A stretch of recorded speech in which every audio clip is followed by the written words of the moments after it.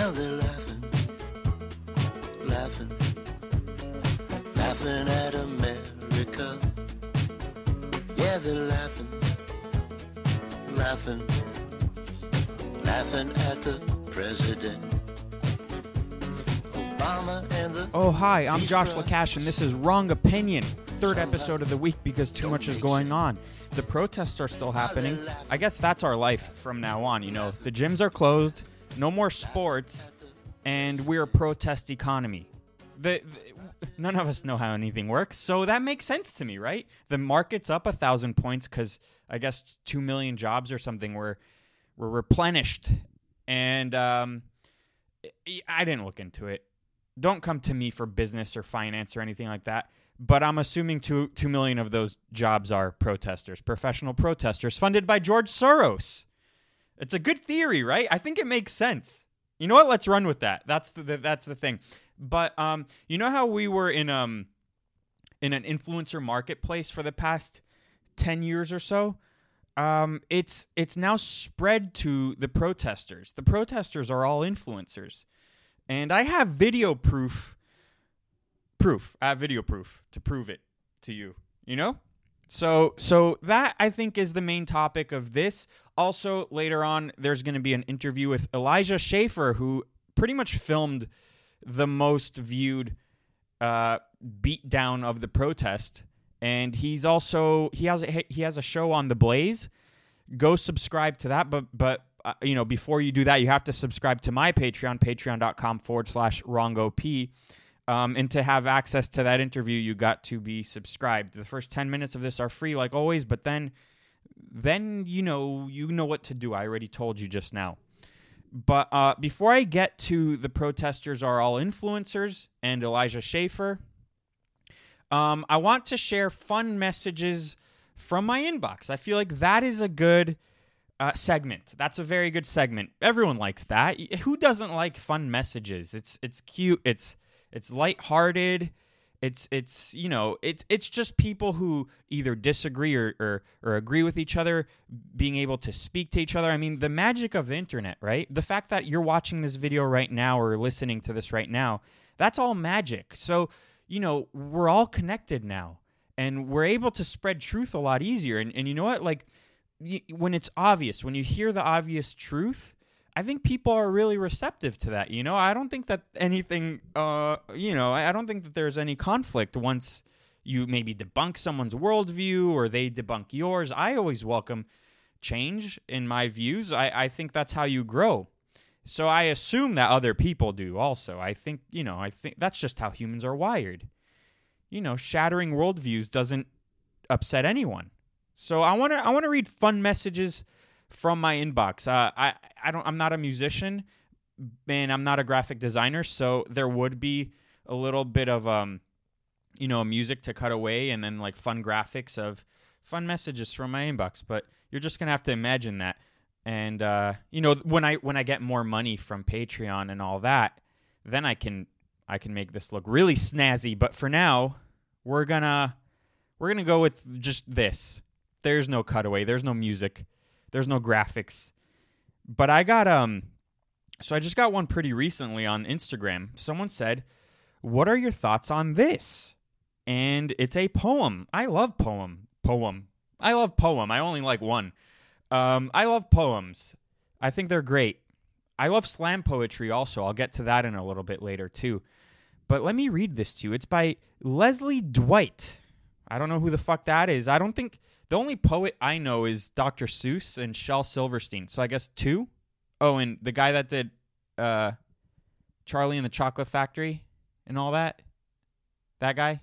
I feel like all of those guys were CIA. So let me read this to you. What if 2020 isn't canceled? What if 2020 is the year we've been waiting for? A year so uncomfortable, so painful, so scary, so raw, that it finally forces us to grow. God, this is really deep. A year that screams so loud, finally awakening us from our ignorant slumber. A year we finally accept the change, the need for change, declare change, work for change, become the change. A year we finally band together instead of pushing each other further apart. 2020 isn't canceled, but rather the most important year of them all. So I don't know what any of that meant. And the person who DM'd it to me said, "What are your thoughts on this?" I wrote back, she literally didn't say anything meaningful. Change to what? What ignorant slumber? What ignorant slumber have we all been in? I mean, because on looking at it from my position, I'm looking at all these people as crazy people. They're the ones who are ignorant. And it's also, I mean, just look at the educational system. We've gotten dumber. And this is a fact.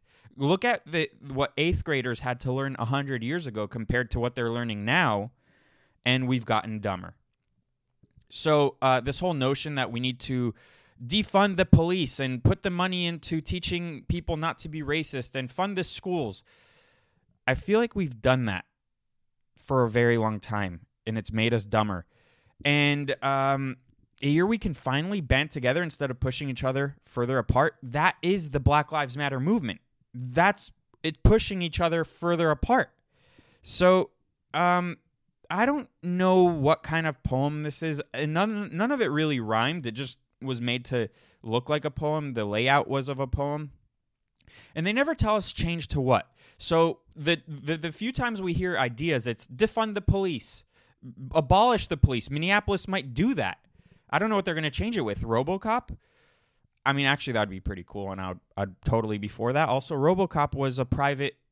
They in whatever Delta City in RoboCop, they swapped it with privatized police force. So maybe that's a step in the right direction. So actually, maybe I'm on your side, guys. Maybe you're right. Maybe we are being pushed apart, but this is bringing us together. But you're not really mentioning any ideas.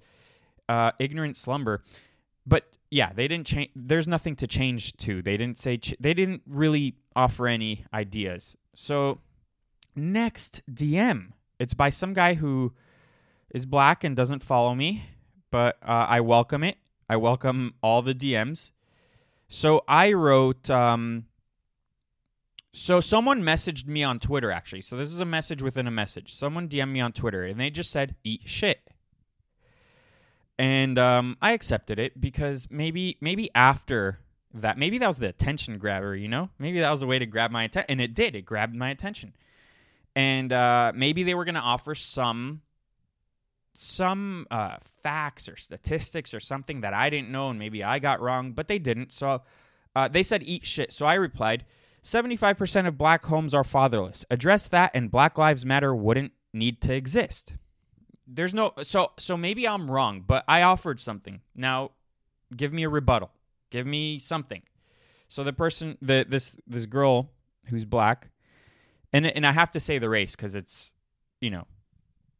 relevant. She wrote, "Ha ha ha ha ha! You haven't gotten your dick sucked in ages, huh? Go blow my dad, since you're so concerned about our fathers." Okay, first of all, I doubt she knows who her father is. Second of all, she didn't. I don't know if that's. I don't know what the debates in schools. You know how they teach debate class and all that, and they have contests. And I don't know if this is like a new generation thing, but typically in a debate, when someone says something, you're supposed to offer a rebuttal. Now, maybe I'm old, and that's just how it's done now. So if any of you can tell me, I'm pretty sure that this is not a tactic used when debating, but I might be wrong. And look, I'm open. I'm very open-minded.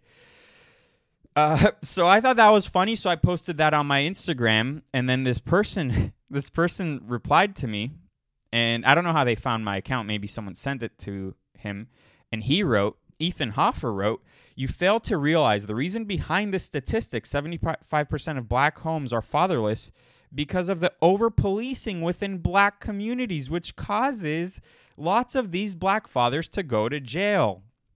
Sure. Okay, that's what it is. So I said, "Lol, no." By the way, I only do that because it's funny. In real life, I don't really say lol or anything like that, but when I want to demean someone a little bit and then offer some facts, it's like a cute tactic. I think that you're allowed to do that in a debate. So I said, lol, no, it's because Lyndon B. Johnson's war on poverty and the creation of the welfare state. What does over-policing entail? Arresting black dudes for no reason? I mean, can you imagine just cops who are also mostly minorities? Can you imagine them just going around to neighborhoods and saying, oh, look, there's a black guy. Let's go arrest him for fun. We're bored, right? Cops, there's no violence anymore. So let's just go arrest that black guy over there. It's a pastime as old as apple pie and baseball. That's what it is. That's the America that they're portraying. That's what they think. Like, this is the propaganda, right? This is the propaganda that's been pushed into them, shoved into their brains, so they believe this America exists, and it doesn't. So what does over policing entail? Is it arresting too many black people for breaking the law? Should they arrest fewer black people breaking the law and let some slide? Wouldn't that signal people that breaking the law is okay, kind of like these riots? So I said, your argument makes no sense. Look into the things a little deeper than just saying it's racism. But again, I guess that's the tactic of debating now. You just say things are racist, and you won.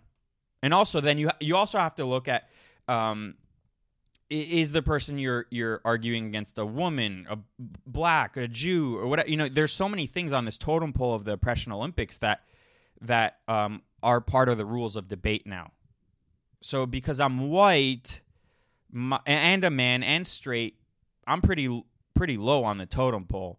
But I'm a Jew, so that bumps me up a little bit. But then blacks don't really like the Jews now. No one ever really likes us.